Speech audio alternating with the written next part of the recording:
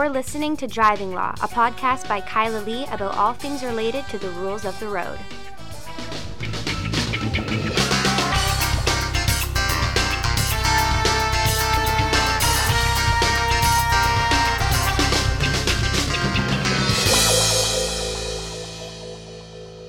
Hello, and welcome to the Driving Law podcast. I am Kyla Lee, and with me, Paul Doroshenko. Yeah, sometimes reluctant co-host, Paul Doroshenko. Somebody else you were supposed to arrange for last week and for this week. Yes, there was. Arranging takes time. But arranging takes time, and, you know, it's not like my sometimes reluctant co-host will ever arrange and record without me. So, you know. I know, it all falls to you. Sucks you get a to lot be done. me. You get a lot done. You get your video, your YouTube video done every week. You've got Weird and Wacky Wednesdays. You've got this week you helped me with the Throwback Thursday, which I didn't do last week because of my car accident. So there's a lot on your plate.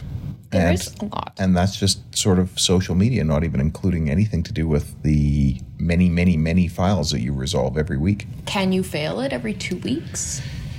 Can you fail it? Yeah. You know, I think about those people out there who take 4 or 5 days to respond to an email or return a phone call. And I think, good Lord, if I had their jobs. I know. It's upsetting. Yeah. It's upsetting. I could get those people's jobs done in a week and still have time left for my job. You accomplish more in a day than a lot of people do in a week. It's fine. Anyway, we have a lot to talk about with ride sharing. And before we get into the two big ride-sharing blunder stories of this week, I wanted to talk about the ride-sharing blunder that is British Columbia. Well, it was all supposed to happen by Christmas. It was supposed to happen for September. Well, yeah. Originally. By fall. And I've said all along that it's not going to happen until until YVR has got the setup there, they're building to be able to handle it. I don't think that I think this is all set to be timed to the construction project and the parkade at YVR. I disagree with you, but what I am very interested to see is the fact that Uber has pulled out of, not Uber, Lyft. No, Cater. Sorry, it's been a long day. Cater has pulled out of British Columbia. They've decided they're no longer into it. It's not going to happen. They are no longer running operations in BC. And remember, Cater was working with Blacktop Cabs as like an app-based delivery service for the cab drivers, but the plan was to ultimately transition it into ride-sharing. So why did they give up? They gave up. This is news to me. Yes. Yeah. They gave up what they said was for business reasons, basically. And some people are speculating that one of the reasons has to do with the fact that they had promised the drivers that they would somehow make more than taxi drivers. But when you look at like ride-sharing companies in other jurisdictions, they're having a lot of trouble making ends meet. And if they're going to pay more than the competition, it's only going to get worse. Yeah, and I mean, there's a glut of Uber drivers in a lot of locations. Uber drivers can often sit for hours waiting for a job. I think also, though, there is like a fear that came from what's been going on at the Supreme Court of Canada. Oh. Okay, tell me. Well, like a month ago, maybe, the Supreme Court of Canada heard arguments in the case involving Uber, Heller and Uber. This was talked about. This is the labor issues. Okay, yes, this was the episode of the podcast with Kirsten Hume Scrimshaw, and she had talked about how, you know, there's this dispute between Uber and Mr. Heller about the enforceability and the fairness of the arbitration clause in the driver contract.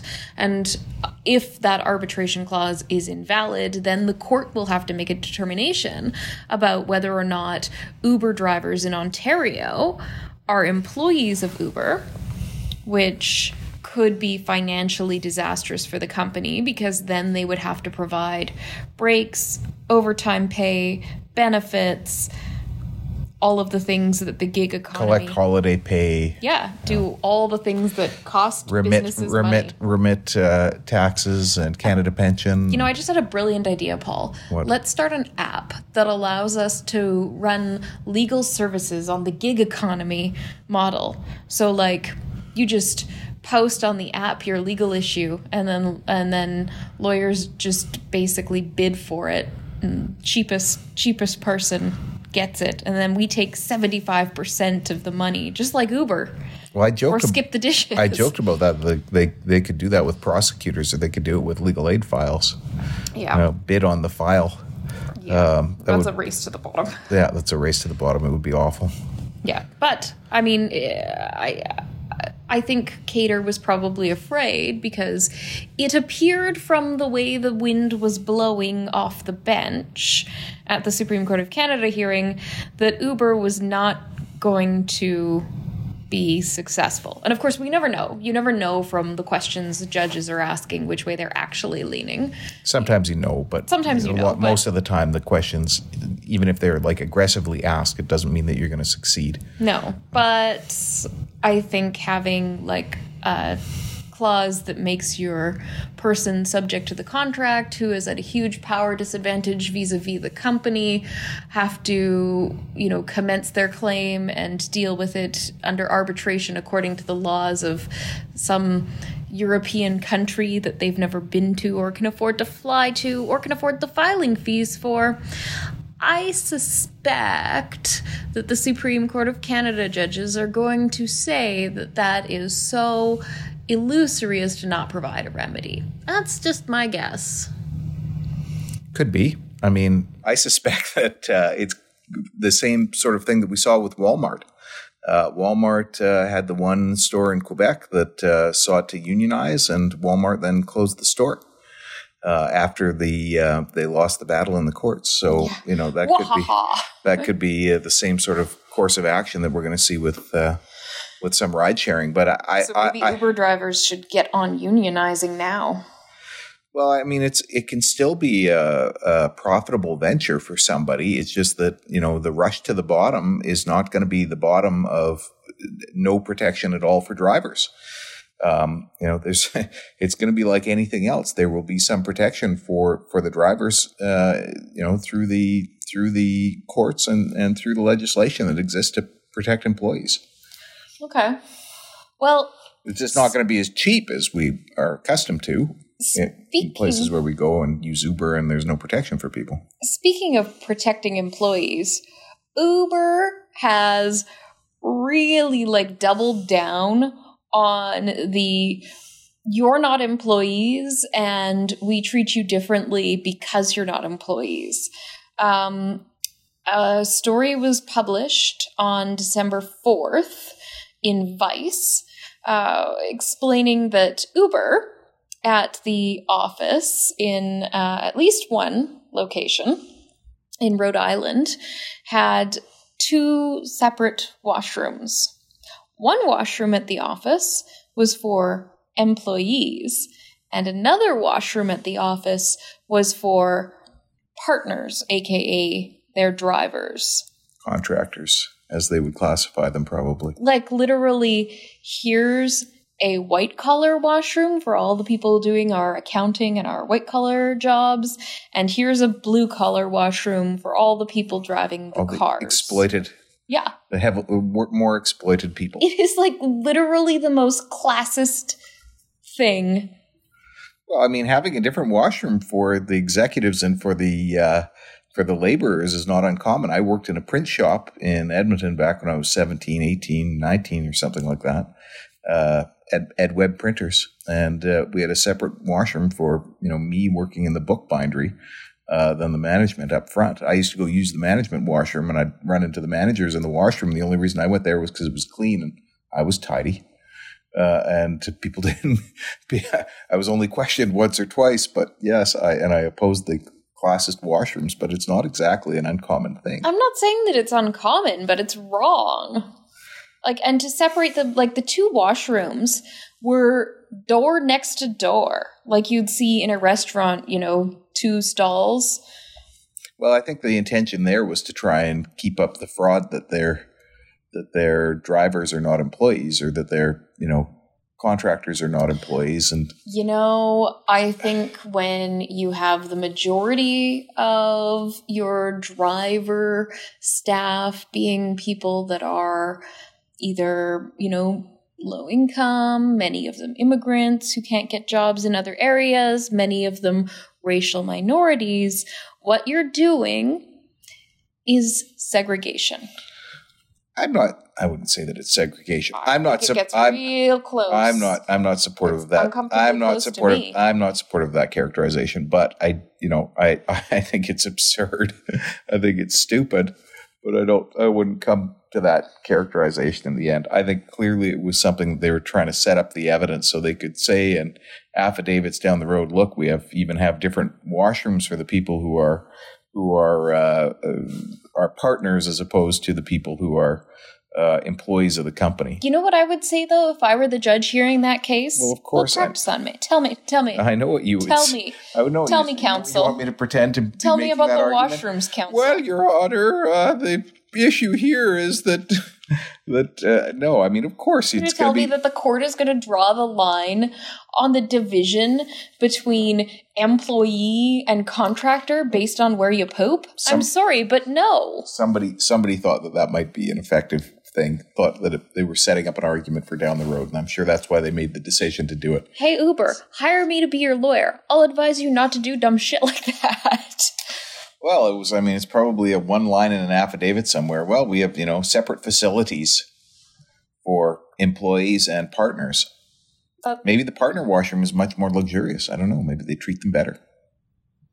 I don't know. I don't like it. It stinks to me. It doesn't matter if it's better. Well, it's a washroom. Of course it stinks. Certain times of the day. No. It's the whole thing is after Larry's been in there. It's untoward.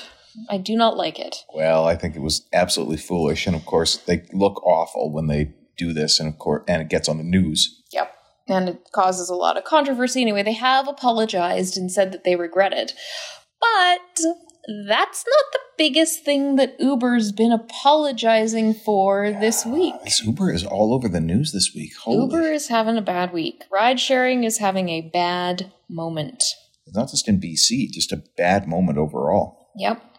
Well, this is what I think, in part, this is what happens when you don't regulate by having employees. When you don't, create this relationship, you create people who feel that they can get away with things. You just want over-regulation. It's going to increase the prices. We want competition. Except for the crimes. I actually don't care about the prices or overregulation or competition because we don't have any ride sharing currently in BC, so I legit do not care. I'd rather just get it. Whatever we get will be better than what we've currently got. Now you're contradicting yourself. So, you're saying that... so what we're talking about, of course, let's skip right ahead to it, is ridiculously huge number of sex assaults. Insane. Like 5,000 sex assaults in 2017 to 2018. Yep. Rapes, they characterize them. There's rapes, there's gropes, there's you name it. From 2017 to 2018, so over a 2-year span, there were 5,936 sexual assaults reported. That's reports from riders and drivers. And let's just pause here to remember how many sexual assaults go unreported. Well, is there a button on the app? I was sexually assaulted. There should be. There should be a button, a crisis button on the app, a little button that you can push at any point in the ride when something bad is happening. It will immediately alert the police. I assume that those are people who reported it to the police. I think they're people who reported it to Uber. To Uber, because this is reports from riders and drivers. And if they reported it to the police, Uber might not know about it. So what's your remedy if you've been sexually assaulted in an Uber? Well, I guess it depends in part on whether or not Uber is an employer or merely the person facilitating the contract? Because their level of obligation would be different. Would it? Would it? I think so. I don't think so. I think they're facilitating the whole thing. I think they'd be... No, they're not facilitating a rape. It's actually... No, they're not facilitating a rape. Of course not. But they're facilitating you being in that circumstance. I'm sure it's probably someone could tell us it's going to be differently regulated by provincial legislation right across the country and Uber contracts and all sorts of things. Obviously, I mean, if you're sexually assaulted, call the police, but I can't believe how many sexual assaults that is. It's a lot. That's 1.3 billion rides and in that 2-year period, and almost 6,000 reported sexual assaults, which is, statistically, if you do the math, it's a ridiculously small number, actually. Is a ridiculously small number, but is a ridiculously high number for a system that is supposed to provide safety. I mean, when you're wasted and you want to get home safe, when you get into a taxi, you have this sort of, protection bubble. The numbers on taxis are not even approaching this. No, I'm sure they're not. And it's partially because you're separated more in a taxi, and sometimes there's plastic there. There's more regulation. There's requirements for recording devices. Cameras and stuff in them, yeah. Yep. There's, and so maybe I am a fan of over-regulation, but if over-regulation is going to prevent some sex assaults, I'm not so against it. 1.3 billion rides. Mm-hmm. 229 rapes. Yeah. That's just rapes. They're classifying that as full-on rape. I'll just pause to note that in Canada we don't have an offense of rape. Yeah, but Uber does. Uber has keeps track of it that way. Yeah, it's a fairly small number. Yeah. I mean, every one of them is gruesome and horrible, but it's a fairly small number. It's a fairly small number relative to the number of rides. Of what's been reported. Well, but I think given the underreporting of sexual assault, rapes. You bet all the rapes are reported. No, I bet a vast majority of rapes are reported. The other sexual assaults, gropes and things like that, probably less likely. Your bet does not align with social science research on the topic. Well, I'm more than happy to be corrected. Anyway, they're not doing enough, people say, to protect the safety of riders and drivers. There's a class action lawsuit. A significant portion, a number of those people were drivers who were sexually assaulted too. Well, yeah. My first thought was, riders, but drivers. No, the drivers are vulnerable too because they're not protected by things like recording devices and regulation. How often... You think recording devices and regulation are the answer here? I think recording devices are a strong deterrent. Look at what happened to that woman that was on the Coquihalla hitchhiking who came over here. She's just hitchhiking along the Coquihalla, and some guy picks her up and is driving along giving her a ride when all of a sudden he just figures, well, she's here, I guess I'll rape her. And then he did. And this is like his agreed statement of facts in court. He had no motive for it. He picked her up to give her a ride, and then because she was there, changed his mind and decided to rape her and then killed her so she couldn't ID him. He wasn't an Uber driver, though. No, but you have people out there who commit crimes of opportunity, and we know that violent sexual assault offenses are most commonly committed against women. And if you've ever taken taxis before, you know that the majority of taxi drivers are not women. Uber does nothing to protect women drivers. Nothing? No. What? Name one thing you've seen in an Uber. I've seen nothing to protect women drivers. Yeah, we've been in dozens of Ubers. We've never seen a single thing. So yeah. I think regulation does make a difference because maybe that guy who picked up that woman on the highway wouldn't have raped her if he thought he would get caught. As we know from social science research, the perception that you're going to get caught, we talk about this about roadblocks, right? Having consistent visible enforcement. The perception you're going to be caught decreases the likelihood that you're going to commit an offense. Which is part of the issue. I think we're seeing such a high property crime increase in Vancouver in the last few years because the perception that you're going to be caught has dropped substantially. Gone. Prosecuted. The assumption is you're not going to be prosecuted. Investigated even. Yeah. Anyway, so yes, I mean, of course, I'm a supporter of cameras in all sorts of things, particularly in these cases where people are vulnerable. We have cameras in the stairwells of our office and in a couple of common areas, and part of that is a deterrent. Now, another bit of data that's not being talked about as much that's come out of this Uber report. This is like Uber's first ever safety report. Is their crash data. So from 2017 to 2018, there were 107 deaths from crashes and 97 crashes, which means that there were 10 crashes, I think, where 2 people died or something like that. 107 deaths from crashes.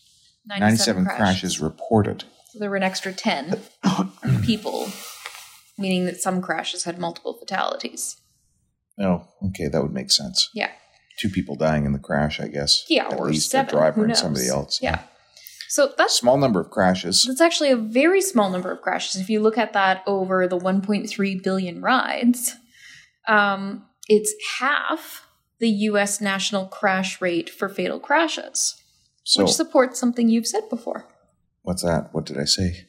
That we get these, we get clients that are professional drivers, or people who drive a lot in the course of their work, who say, I drive, so many 1,000 kilometers a year, or so many 100 kilometers a month, or whatever the case may be.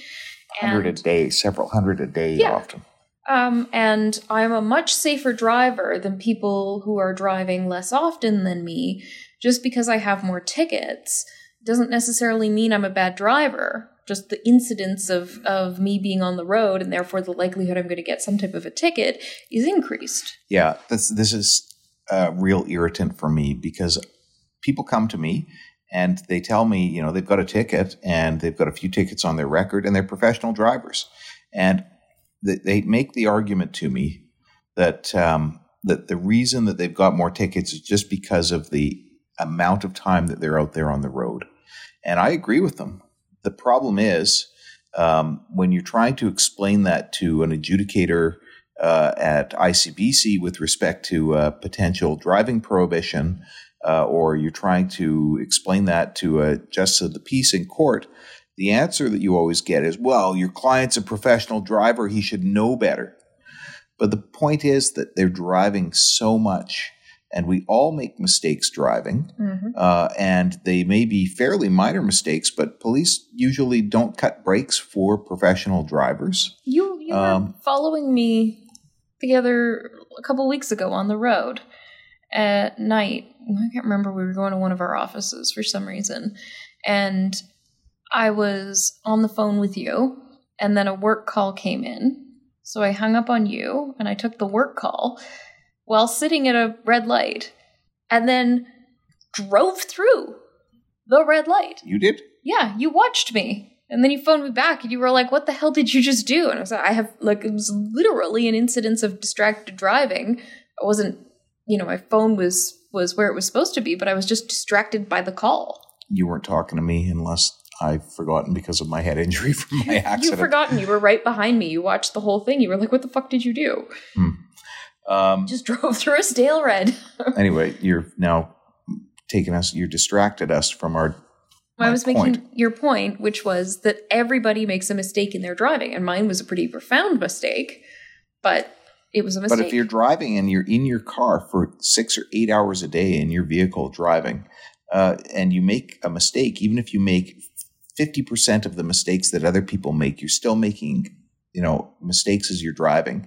And if the police see you and decide that they're going to ticket you for whatever your mistake was, an error that was a ticketable offense, you're going to get more tickets as a professional driver. And there are also professional drivers who manage to go years without tickets. Usually those are long haul truckers, where you're less likely to be in those circumstances of having the police even see you. Mm-hmm.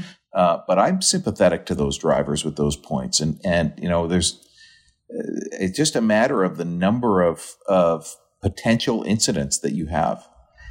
We deal with hundreds of files, not just one or two files, and we, as a result, see more things than other people will see in our office. It's just a result of the number of files that we get. Yep. Speaking of seeing things and distracted driving, I guess now, Paul, it's time for our ridiculous driver of the week. Which one? The one you saw this week. This is your story. Oh, okay. So this was a person who was had a fire truck behind them, and they were driving a... That's not the ridiculous driver of the week. Oh. That's our next topic. Oh, okay. Selfie stick woman. Oh, the selfie stick woman, yeah. Come on. I'm sorry, yeah. I told you at the time. Look, I had a head injury. That's our ridiculous... I had a head injury, okay. Yeah, no, so I was in Richmond. I was driving home from Richmond from the office. I was in the right-hand lane, and I looked to the left, and there was a woman in a white Range Rover who was using her selfie stick. It had to be a white Range Rover, right? It had to be a white Range Rover, yeah. It was like the big Range Rover, too. Selfie stick, and she was FaceTiming somebody as she was driving. So she was holding the selfie stick in her right hand. First time looking, I'm trying to what has she got in her right hand? What has she got in her right hand? And then I look and I see the phone's hovering up on above the dash. And you could see that there's, another face on the phone. And she's talking to it. And she's holding it up, and she's using her phone but are you on a selfie stick. Are you? Of course, you're using an electronic device. Well, I'm gonna play devil's advocate. I mean, I wrote a joking tweet about this, but I'm gonna play devil's advocate, and I want to talk through this for a minute, because I think people could come to the mistaken assumption that you can use a selfie stick while driving. A selfie stick is a stick, so you're not holding an electronic device when you are using a selfie stick. You're merely holding a stick. And there is no prohibition on holding a stick while driving. Yeah, you're just extending your holding it. So you apply Justice Adair's logic about headphones from the provincial court decision that he wrote, where the individual had earbuds in, and the judicial justice in traffic court found that by putting earbuds in, the earbuds essentially became an extension of the electronic device. Where was the phone mounted in that case? Or where was the phone? It was in the cup holder. It was loose. But that was before the cup holder decision. That was after Partridge. Was it? Yes. And the reason that it was this case was so important was because it talked about whether or not having earbuds in constituted holding. Because if you only have one earbud in, you're lawful if the phone is mounted. But if the phone is in the cup holder and you have an earbud in, then according to Justice Adair's decision, you're holding the phone in a position in which it may be used. I think holding with your ears. Holding it in a selfie stick is no different than holding it with a pair of gloves on. You're still just holding it. It'd be like holding it with a pair of pliers. I'm just saying there's an arguable case on strict interpretation of the legislation that supports my position. I don't think there is. And I think anybody would be convicted under those circumstances. Of course they'd be convicted. But there's an arguable case. One wonders, I wondered whether or not this person realizes they're breaking the law or if they just don't give a damn. Well, this is the thing. I think people don't realize it. Well, I look how many people just are still using their phones all the time. And I think a lot of people just don't give a damn, or they think that if they just won't get caught, it'll be fine. There's one officer, a Vancouver Police Department sergeant. I know who you're thinking of. Yes. Who has a Twitter account? I don't know. Oh. This individual issues probably more cell phone tickets. Oh, I was thinking of somebody else. Oh, were you? Yeah. Oh, okay. This individual issues probably more cell phone tickets than anybody else. And I honestly, every time I see him in traffic court, I honestly think that people don't care and aren't getting the message and aren't changing their behavior, because every time I see him, he's got the entire courtroom to himself for multiple sessions with like 15 people in each session, just tickets that he's issued. And he takes photographs of the people with their cell phones in their hands. Beautiful. Yeah. It's whenever I have a case with him, I always enjoy it, because I know I'm going to get evidence of exactly what he's alleging, and it makes it just easier for me to get instructions from my client and easier to just deal with the whole thing. In any event, yeah, people are not getting the message. Because his numbers should be decreasing. Well, but back to my ridiculous driver of the week. I just, when you see that, you think to yourself, the arrogance to do that, just the sense that it doesn't matter. Going through an intersection, looking at the phone that's held up floating over the dash. You don't know that wasn't an emergency selfie stick FaceTime call, Paul. That's true. Maybe she was calling 911 on FaceTime. You can do that. They do FaceTime 911 for people who use sign language. I couldn't tell whether or not it was FaceTime. It looked like it was FaceTime because it looked like there was somebody else's face at the other end, somebody talking. I mean, I couldn't see what app was open. Maybe that was the background on her phone. Could be. Maybe she was making a video of something, or maybe she was watching a movie. All those things are possible. Or just staring at a photo of a loved one. I just couldn't believe that she was having a selfie stick going across her dash. I love it. I love it. It's like that Iconopop song. I don't care. I love it. Yep. Exactly. Okay, so you were almost giving away our third and final topic of the evening, which is a woman who took what city was it? Well, it says Vancouver, but I don't think it was in Langley. It was in Langley. Langley. She took the Langley Township to small claims court over damage to her vehicle after she moved over for a fire truck. Yeah, she took it to the Civil Resolution Tribunal. So there was a fire truck came up behind her. The fire truck couldn't pass her because traffic was blocking or whatever. She had a Ford F-350, I think, and then she drove it ahead and she scraped up against the concrete barrier or something, did some damage to her truck. Yeah, her explanation for it was essentially that the fire truck kept inching up behind her. She moved over as far as she could without scraping up against the concrete barrier, but the truck keeps coming. And so she figured she had to move over more. It's not a bad argument. Honestly, I buy it. And here's why. And had I been the person deciding the case, and obviously I wasn't, I would have decided differently. And the reason for it is, do you remember that decision on speeding where the individual in traffic court argued that they had the defense of necessity because they needed to speed to pass a vehicle in the other lane so they could move over to get out of the way of an aggressive driver behind them?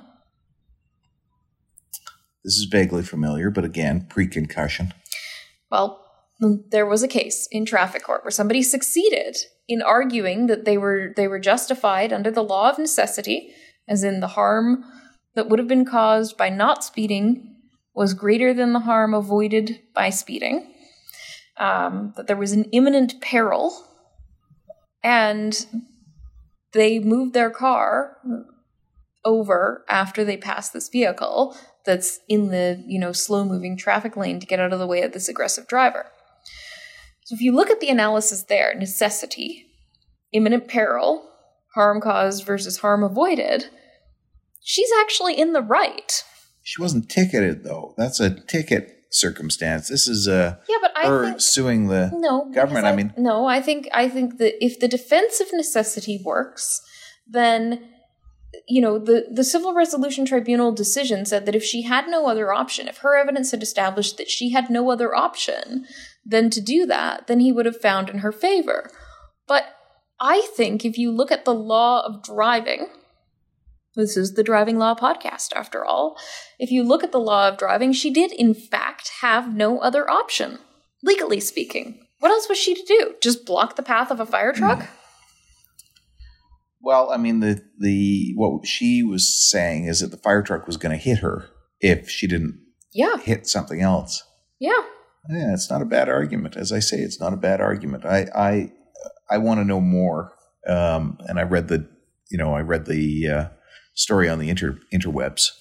But I'd like to know what was in front of her. Why couldn't she have proceeded ahead straight? Was there, somebody in front of her? What was blocking it? Yeah, I guess, those details weren't in the report. You're right. But the law on your obligations when a emergency vehicle is approaching you, I don't think it accounts for circumstances like this. And I've been in situations where I've seen, traffic that's backed up at a light in rush hour, and you have an emergency vehicle trying to get through, and there's no way they can get through. Well, there's been lots of times that I've been there with an emergency vehicle, and I thought, I could drive up on the curb and make some room. And if I was the very last car, I probably would consider doing it. Or I'd drive into traffic and make a illegal right-hand turn from a left lane to go across in order to make this space for an ambulance or something like that. But all the law requires you to do is to pull over as close as practicable to the curb. I know. Should be more, maybe. I don't know. It just doesn't. It's they're fluid situations. They are fluid situations, but I think the law should give people more direction because it happens often enough. Especially with, overdose crises and ambulances and fire personnel having to respond to that all the time. It happens often enough that we should have better laws governing what you have to do, how far you have to go, so people like this woman aren't confused to the point of damaging their vehicles in excess of $5,000 damage. And so people, like in the two situations you just described, know whether they're justified in making the decision to drive up on the sidewalk or to make an illegal turn. You don't know if that ambulance has somebody in there who's, in the middle of having a heart attack, or if it's a police car and they want to, get to Tim Hortons. Don't make a police officer and donut joke. The police do not, I can't say they all don't, but the vast majority of police officers do not use their emergency equipment for personal reasons. Every once in a while you see something and you wonder. Every once in a while I see the police cars at intersections where the light's red, flip the lights and siren on, go through the intersection on the red light, and then turn them off and keep driving at a normal speed.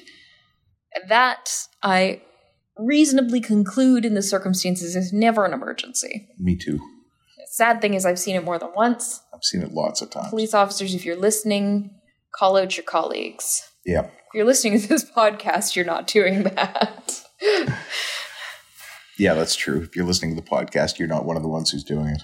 I don't know. So there you go. I wonder what is going to happen as a result of that decision, because, of course, the Civil Resolution Tribunal's decisions are insulated from appeal.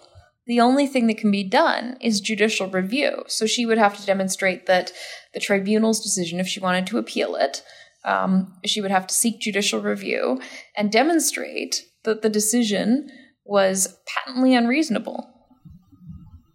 It's under the Administrative Tribunals Act, so it invokes the patent unreasonableness standard. I know. As I read the story, I was in agreement with the tribunal. Really? And now you persuaded me that maybe I'm wrong once again. I know. So I'm sitting here. Is it patently unreasonable? I don't know. I haven't read the decision. I'd like to read the decision. It would be a really interesting case to argue the standard of review, and you could maybe persuade a court that they should consider correctness, because. Let's not talk about standards of review until I collect some money. I guess you're gonna collect money because it's like the end of exam period. Although I heard Vavilov is coming very soon. What is it? $100? $100. $100, and the bet was, I can't remember what side I took. Well, we'll have to go back and find the podcast. Yes, we discussed this. If anyone out there knows. Hey, look, someone reminded us the amount of the bet. That's true. If whoever remembers about the bet. Could you please also remind me, did I say it wasn't going to come close to exam time and that it would come after exams? I can't remember. That seems like the type of thing I would say. I can't remember. But I might be just rewriting history so that I win the bet. I think you're rewriting history to win the bet. I think we're done. Are we done? You always are like so excited to be done. This is why you're my reluctant sometimes co-host. Well, the point is that I run out of things to say and I had a head injury. Oh, he's with the head injury. Okay. Well, if you are interested let me tell you my head injury issue. Can I speak with that a little bit? Okay, sure. So I'm a person who's going to end up ultimately with an ICBC claim. And I'm sitting there assessing my concussion, and I really wonder how you can assess one's concussion. I've gone through this before where I've been concussed, and I'm kind of want to go back and listen to those previous podcasts to see whether there's any indication of my brain being affected. Well, you have the evidence. If only you weren't so reluctant as a reluctant co-host. Okay. If you want to reach us at any time, give us a call, 604-685-8889, or find us online, vancouvercriminallaw.com, and tune in next week for another episode of Driving Law. No Uber next week.